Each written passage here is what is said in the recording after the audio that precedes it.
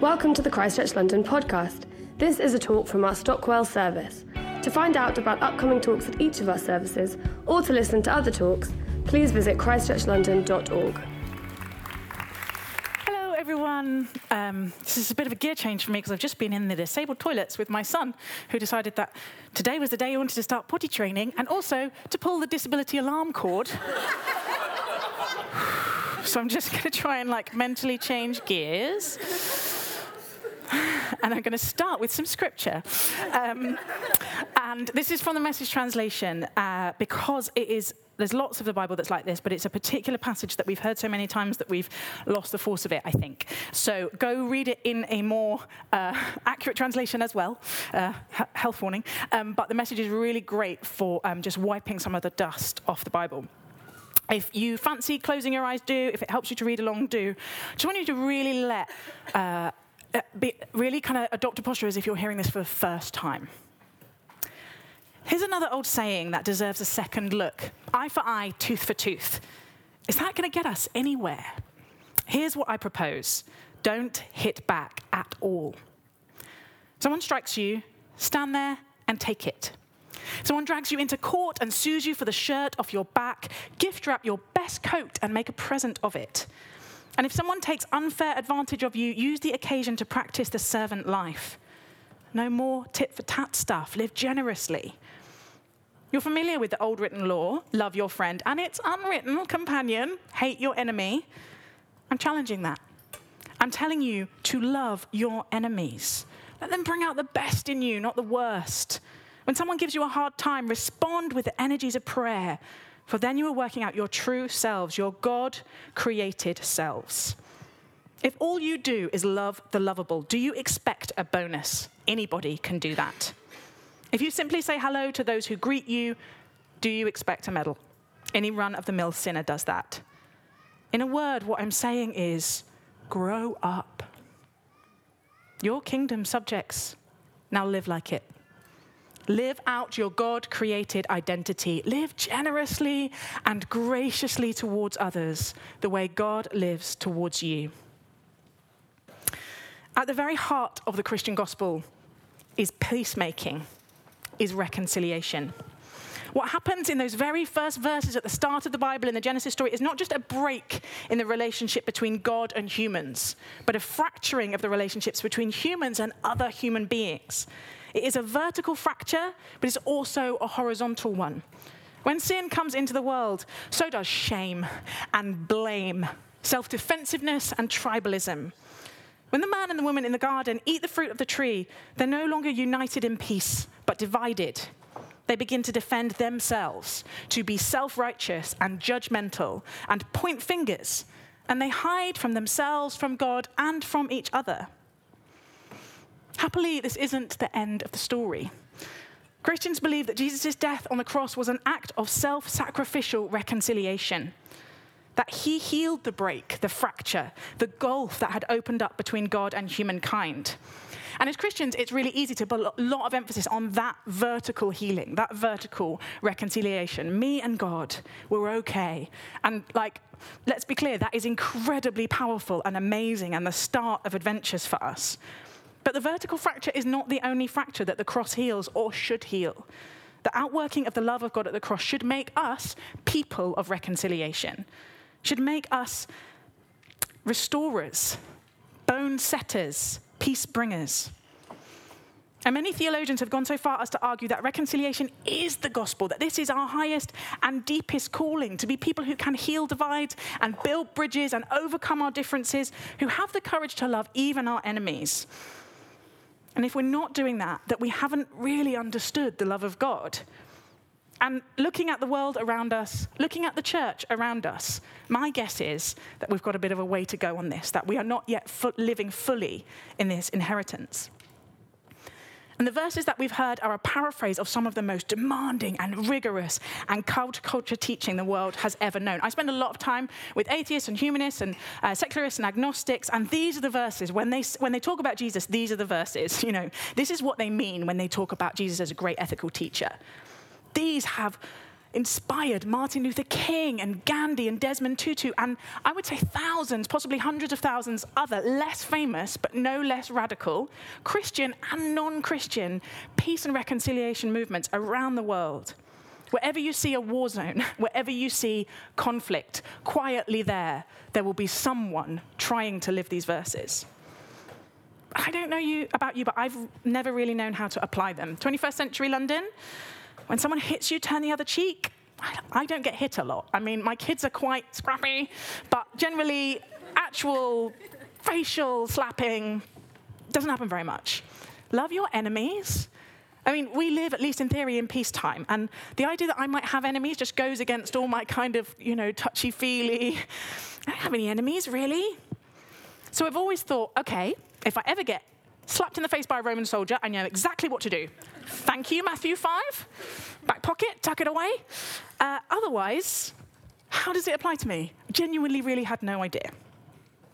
But recently, I've been on a bit of a journey.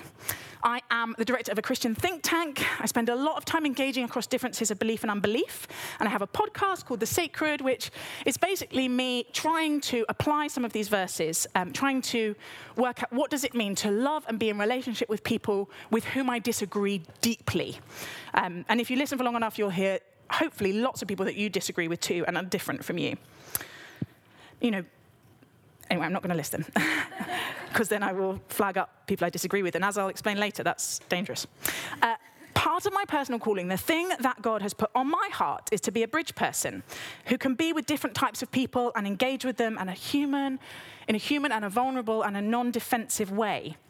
And actually, I think this is part of the calling of all Christians, because it's not just Matthew 5 that challenges us about who we are prepared to love, who we're prepared to engage with, how we respond to attack or just disagreement or even social discomfort.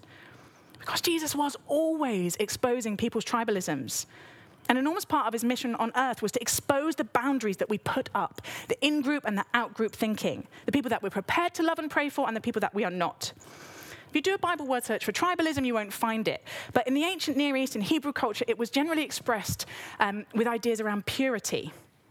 And we don't necessarily use that word now, except, purity rings or something weird like that. But if you watch public debates for long enough, you'll realize that this is part of what's happening. This person is not really one of us because their version of Brexit is not the correct or the righteous one. And this person over here, she's not the right kind of feminist because of her position on trans issues.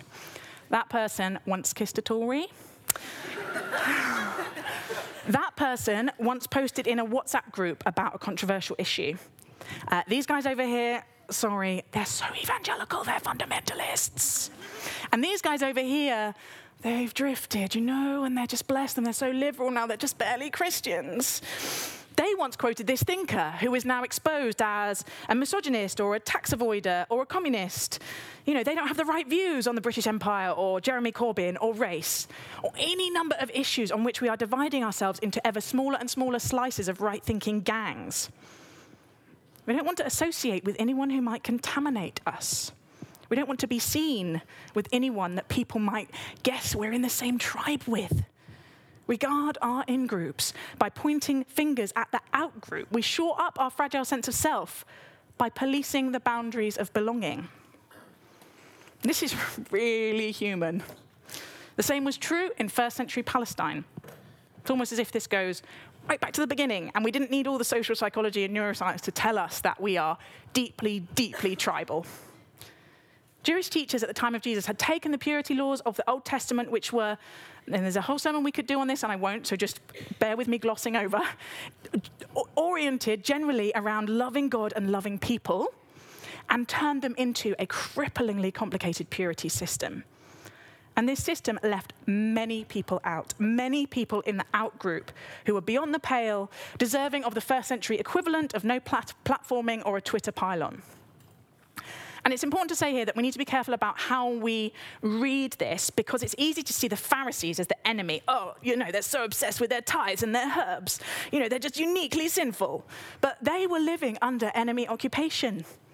The pressure to assimilate with empire was enormous. And what almost every minority does under pressure is double down on its identity markers, avoiding intermarriage, clinging to rituals, just to help them survive with any sense of self as a group. And Israel under occupation is doing exactly that. And historians have pointed out that if they hadn't, Judaism might well have not survived. So even in this reading, we need to be careful of our own judgments and our prejudices, and particularly our self-righteousness. And as Christians, as we become more of a creative minority, as we become less of a, at least in theory, majority in a culture, we need to watch this in ourselves. What is important to hold on to? And what is just anxiety-driven purity concerns that exclude? So even with that in mind, with that caveat, I started realizing how big a deal purity and outgroup thinking was in the New Testament. Jesus doesn't just speak to those in the outgroup. He doesn't just meet their immediate needs. He eats with them. He demonstrates solidarity with them. It's a really strong symbol in the ancient Near East, eating with someone. It sort of still is now. I want you to have just 2 seconds. Have a think about, when was the last time you invited someone over to your house for food who's from a different tribe or with whom you disagree on something really fundamental? It's really challenging. It almost becomes funny. Like when I started rereading bits of the New Testament through this lens, it's like Jesus is this puckish, like mischievous stirrer. He is deliberately creating social awkwardness by going straight for the least popular person in any given situation. It's like he's poking people in their tribalism. He's just bringing all their prejudices right to the surface. Like, let's have a look at this stuff, guys. And he's doing it on purpose. If you imagine that the tax collectors that Jesus famously spent a lot of time with are perhaps someone like Bernie Madoff, who famously made off with all his investors' money. He's one of the most hated men in the United States.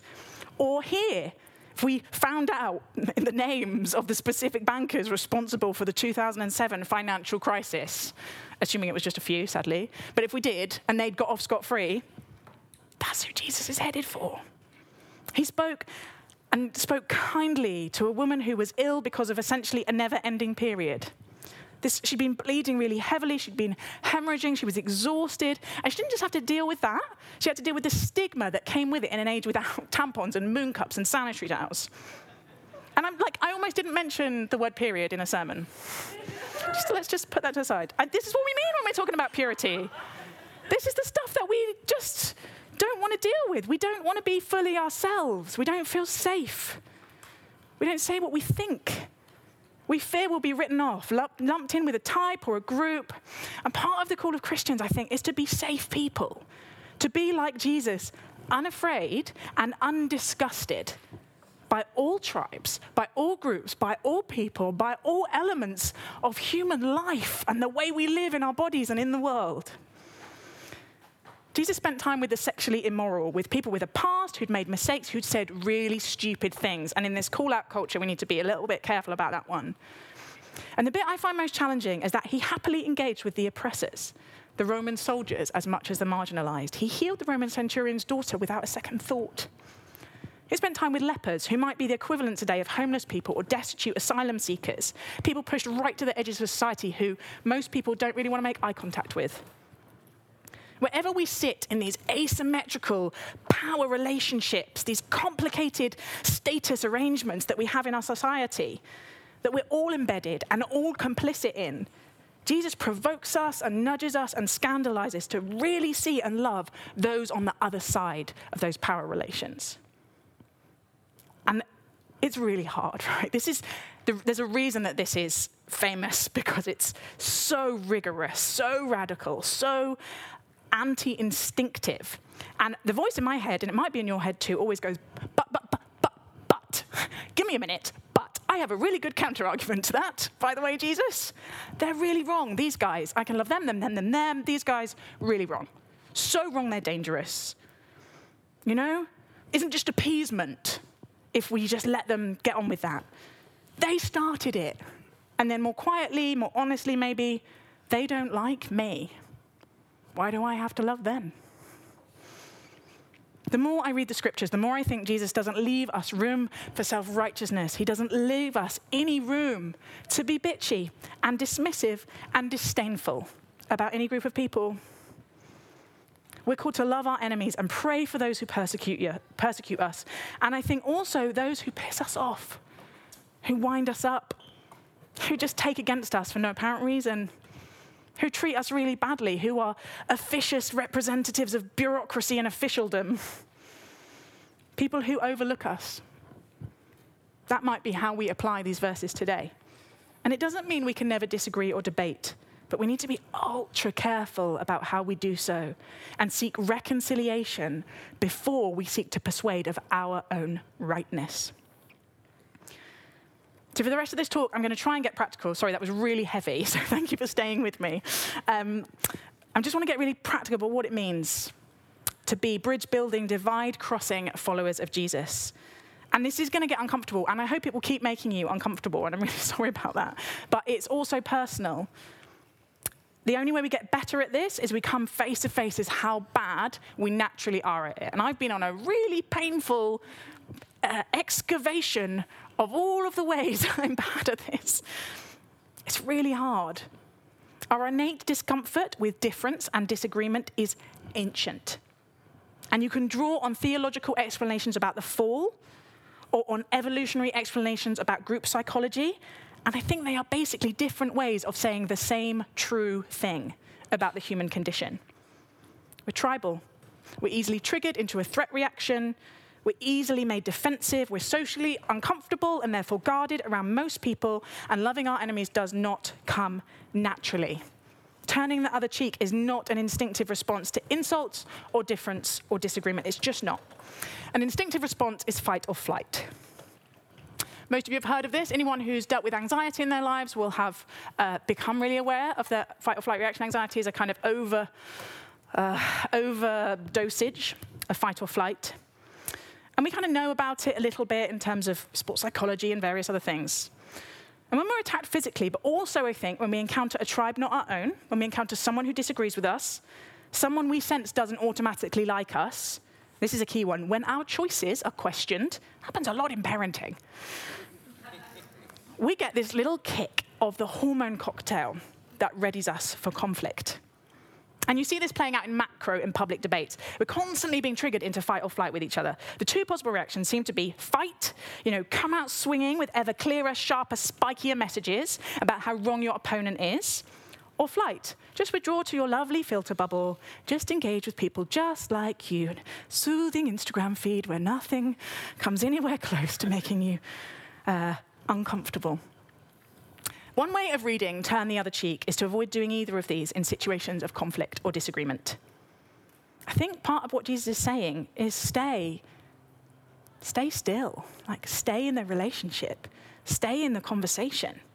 Let those instinctive responses just pass through your body. Keep looking your assailant in the eye. And, according to the rest of the passage in Matthew 5, pray for them, love them, seek their good. And this is hard enough with people that we already love, right? The reason I started thinking so deeply about this is because I started reading loads of parenting books to try and work out how a 2-year-old could be helped with her very large emotions, and what I could do to help her stop attacking her brother, etc. And what I learned was a lot about brain development and fight or flight. And what became really clear is that if I can stay calm and open and empathetic, it de-escalates the situation faster than if I hit back or I shout or I storm off. It took me at least a lot of practice. This is hard with our children. This is hard with our spouses. This is hard with our friends, right? This gets much harder when we are metaphorically hit in the face by someone we don't already like or feel comfortable with, when the person is not in our tribe or not in our gang. Okay, I want you to close your eyes again, for those of you who that's not terrifying. I promise you're safe. No one is going to tickle you or do anything awful. I want you to imagine you're at a party, and it's with your closest friends, and maybe your family, and it's just people you feel totally and utterly comfortable and yourself with. And for some of you, that might be a very small number of people. And for some of you, that might be 50, 70. It just depends on your character and your introversion and extroversion and your journey that you've been on. That's fine. Just whatever the number is for you to just feel that sense in your body of, you're at home. You can say whatever you want. You can wear whatever you want. You can really do whatever you want because you know that you're safe and that you're loved. And now I want you to imagine that that door opens and someone comes in and they are the opposite of your tribe. And they make you feel immediately less comfortable. A bit annoyed, you sit up straighter. If you're a woman, you might suddenly start thinking about what you look like. If you're a man, you might suddenly take a bit more space. A bit annoyed. You feel more defensive. You start feeling awkward, and you're just a little bit tempted to go, or to roll your eyes. And now, in the privacy of your own heart, I want you to admit to yourself who they are. And sadly, if you're anything like me, i.e. really pretty tribal and riddled with sin, there will probably be like a selection box of types of people that you really, really do not want at your party. And I would love to tell you who mine is, but if I do that, something will happen. You can open your eyes now if you'd like to. Sorry. Key piece of information. I may name some groups or positions which I don't, but you do have an affinity with. And when I do that, you will like me less. If I tell you who I feel tribally aligned with, and that's not you, or if I tell you which tribes I find most difficult and uncomfortable, and that is you, you will process the rest of this talk differently. Study after study has shown that we are massively more easily persuaded by people that we feel already like us, or who we feel affirmed by, or who we generally have a sense of affinity or connection with. And this can be as simple as someone telling you in a research group that you have a personality like that other person.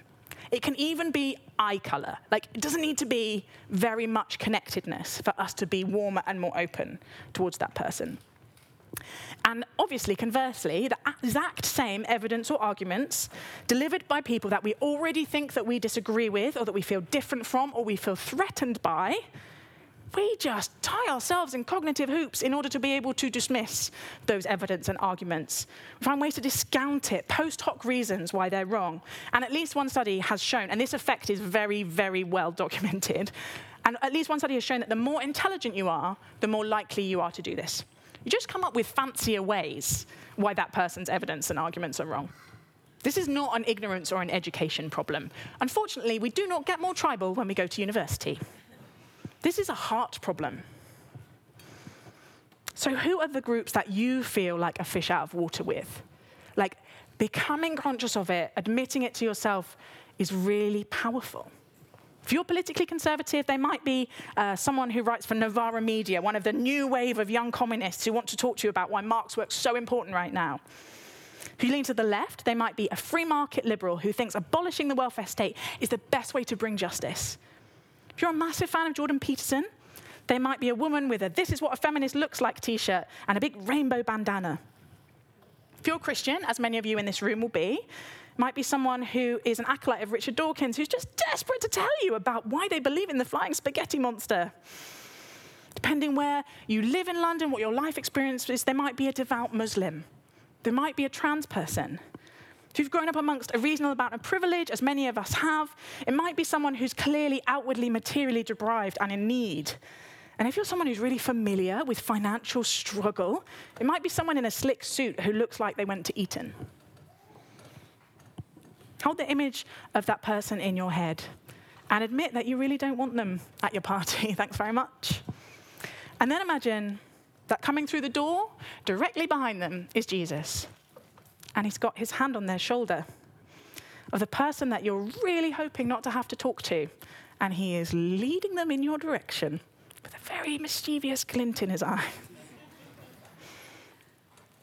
Becoming aware of our own tribalisms and learning to override our fight or flight reaction can really help us be people of peace.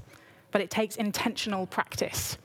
Nutritionists speak of an obesogenic environment. I don't know if you've heard this. You know, it's really hard to eat healthily when everywhere we are bombarded with advertising messages and stands by the checkout with unhealthy food. And it's basically big companies, it really benefits them for us to eat unhealthily.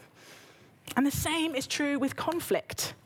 Changes in information technology and media and political campaigning means that we now live in a conflictogenic environment where it takes an actual conscious act of rebellion to deprogram ourselves from these habits of attack or withdraw that we've got into. And there's a whole body and decades of Christian conflict resolution literature which you can dive into to help with this. But we've covered a lot of ground today. So today I'm just going to tell you 2 stories about how this has worked in my life. And forgive me if you might have heard at least one of them before, but the endings have changed. And at the end, I'm just going to give you like a few practical things that I found really help us stay in those situations, turn the other cheek, continue the conversation, and love our enemies. So the first one was a guy called Ted, who I'd met a little bit, actually. We're in each other's vaguely kind of industry/social circle. So we'd met a bit on Twitter. We'd had a beer together once. It was very kind of tenuous acquaintance, but enough that I knew who he was and he knew who I was offline. And one day I was tweeting about how most of the atheists that I interview on my podcast distance themselves from new atheism. And for whatever reason, it really touched a nerve with him that day, and he just went for me. It was like a 12-tweet thread spelling out why I am undereducated and generally stupid, that I haven't read enough of the Bible, I haven't read enough of the scholarship about the Bible, referencing some very out-of-date scholarship, why I don't understand evolutionary psychology, and if I did, I could just read the entry-level stuff like Sapiens, Yuval Noah Harari, and then I'd understand why, evolutionary psychology has explained away religion. And then right at the end, he called me actively dishonest. He said, in public, you're just lying to people. And all religious leaders are. They're just lying to people. You're dishonest and disingenuous. Like, thanks, bye. And and because I've been doing this work with the kids of recognizing my own reactions, what's funny is I can feel it even now. I feel a little bit sick. That's how I react. And it was just like, doing. Hello, cortisol and adrenaline. Hello, old friends. And because I've been trying to be more conscious of this, I texted Chris and I said, log me out of Twitter right now, right. Change my password. Do it now. Like, pull the car over. Change my Twitter password. Because I just felt this like, and I spent 2 days literally cycling around London composing like really just pithy burns. Just like, you mansplain my religion to me, you patronizing beep, beep, beep. I was so wounded because he pressed all my buttons, right? And I won't tell you again, but he happens to belong to some of the tribes that I don't feel comfortable with and who bring out my insecurities around my intelligence, around lots of things, basically. I just felt like someone had slapped me in the face really hard. And Chris was brilliant, and so after I'd spent 2 days composing acidic and hilarious responses, I finally remembered that I was supposed to pray for him. And I started praying for him. And there's a reason that when Jesus says, love your enemies, he follows it immediately with, and pray for them. Because it's like magic. It really is. Like, I went from thinking this guy was the biggest, I wish I could swear, it would really help me. You can fill it in, that I've ever met, to doing this like weird thing of just beginning to feel this like compassion or something for him. And that meant after 4 days, I felt like I said, okay, Chris, I'm okay now, I'm calm. I'm out of my fight or flight. And I was able to respond quite vulnerably and say basically, ow. Like, I didn't want to respond immediately because I was very taken aback and quite hurt by what you said. And here's a few responses to some of the things that you said. But honestly, like, I feel like this isn't going to be productive in this setting, so would you like to come for dinner? And again, props to Chris, because he was like Scrappy Doo. He was like, let me at him! I'm not having the man who insults my wife in my house! But, he got there. And this guy has since come for dinner twice, and you know what? I think he's going to be a friend. Like, I really like him. And we just, like, Chris and him just went for it on, like, philosophy and apologetics and whatever. But slowly over time, he's just softening right up. And last time he gave us a big hug on the way out the door and he said, you're my favorite Christians. And then he said, I think I might actually be beginning to respect your position. But that's not why we do this.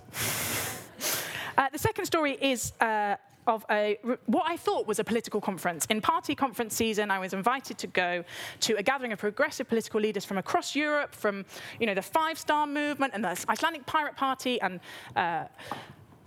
climate activists, and they were in crisis because they were like, the left is losing, what can we do differently? Maybe there's something internally in ourselves that could change.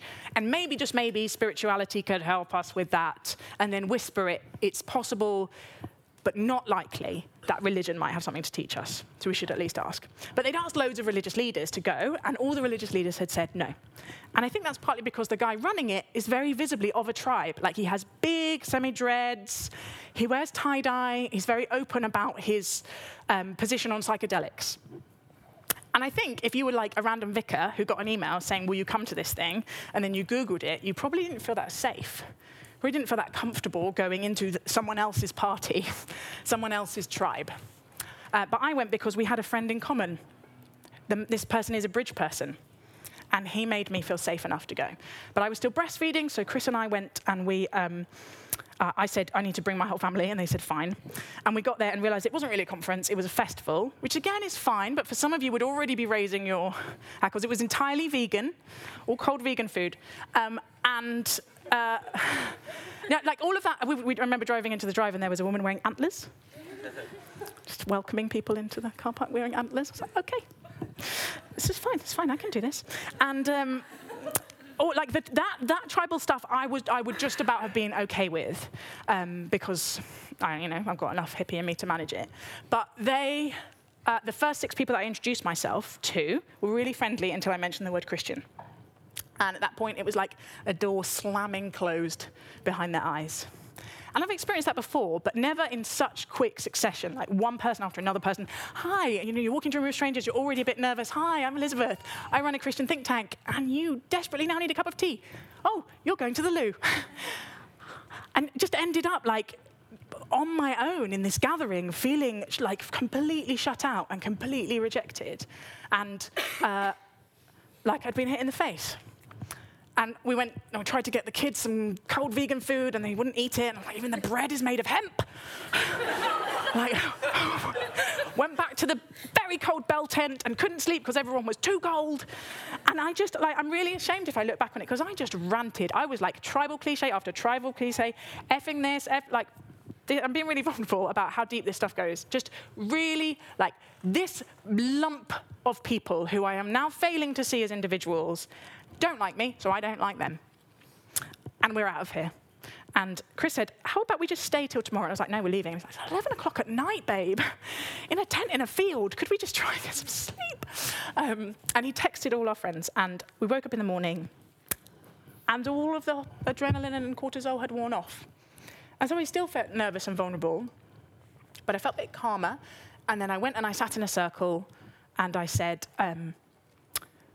we went around and said who we are. And I said, to be honest, I'm here because someone wanted a religious perspective, but I can already feel like the wounds and the baggage that some of you really understandably have around religion. And that's making me feel a bit vulnerable and defensive. And I just wanted to name it and then hope that maybe we could have a more productive conversation today.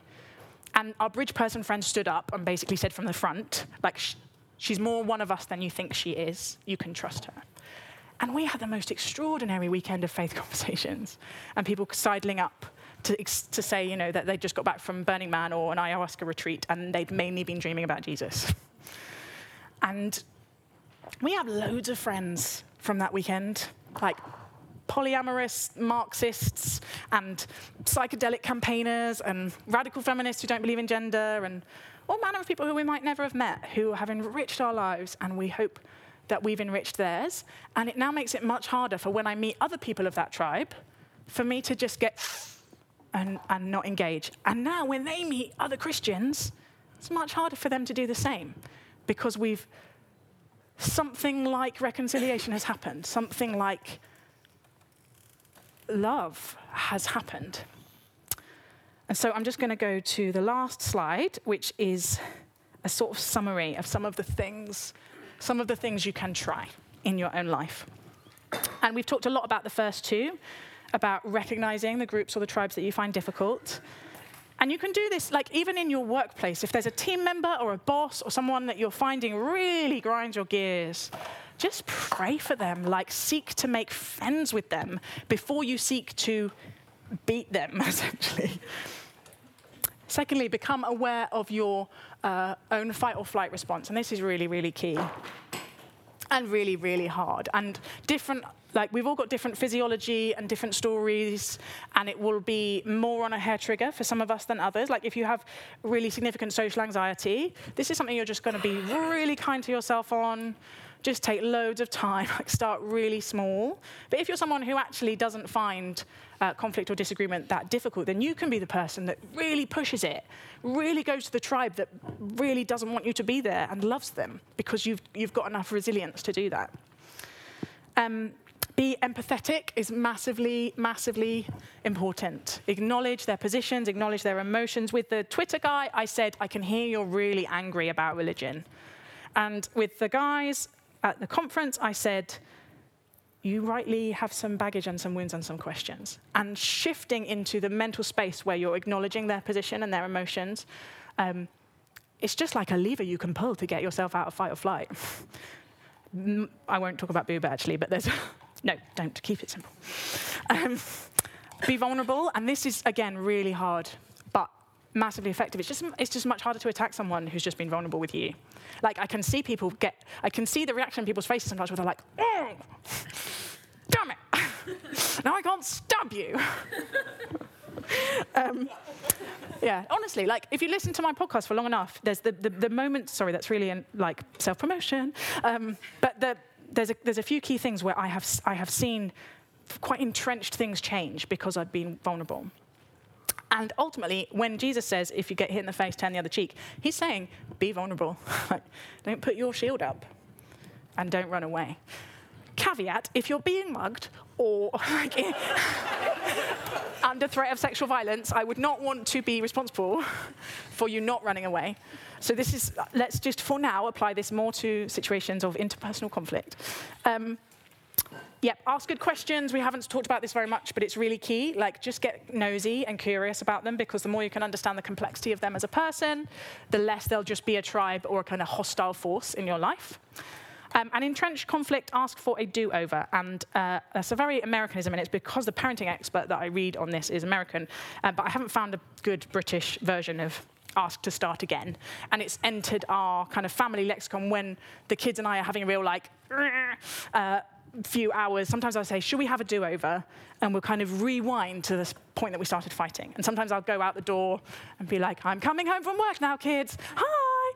And it makes everyone laugh. Like, it just sort of short-circuits things a bit. And I'll leave you with a silly story, because this is really heavy, which is I did this do-over thing on the bus recently when I was with my two kids, and they were... it was just like the end of the day and hot and tired and everyone's grumpy anyway, and public transport and like nursery pickup and the school pickup and the trucking around London.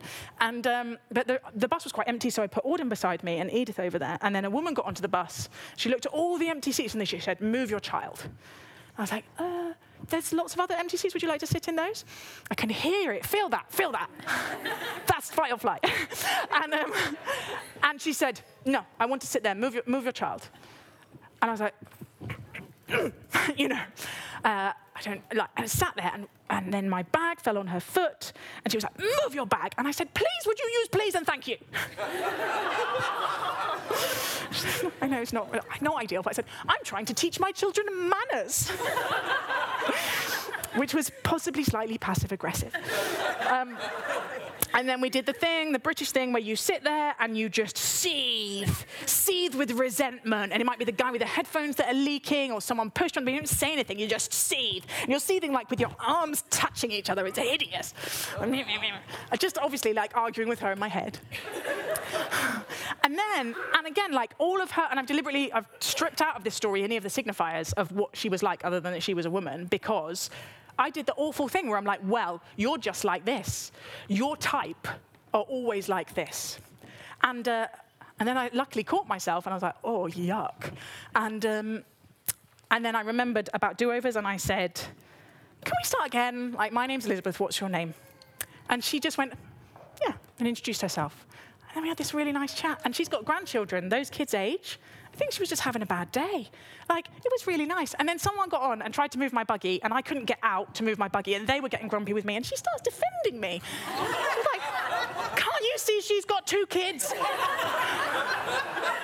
Why are you in such a rush?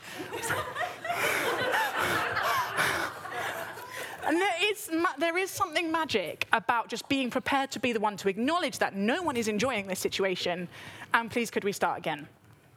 And then we got off and we're like, oh, bye, old friend. It was lovely. I forgot to ask the band to come back up, so I will ask the band to come back up. And so maybe while they're doing their thing, we can leave that slide up. That was a lot. Thank you for staying with me. I'm just going to pray.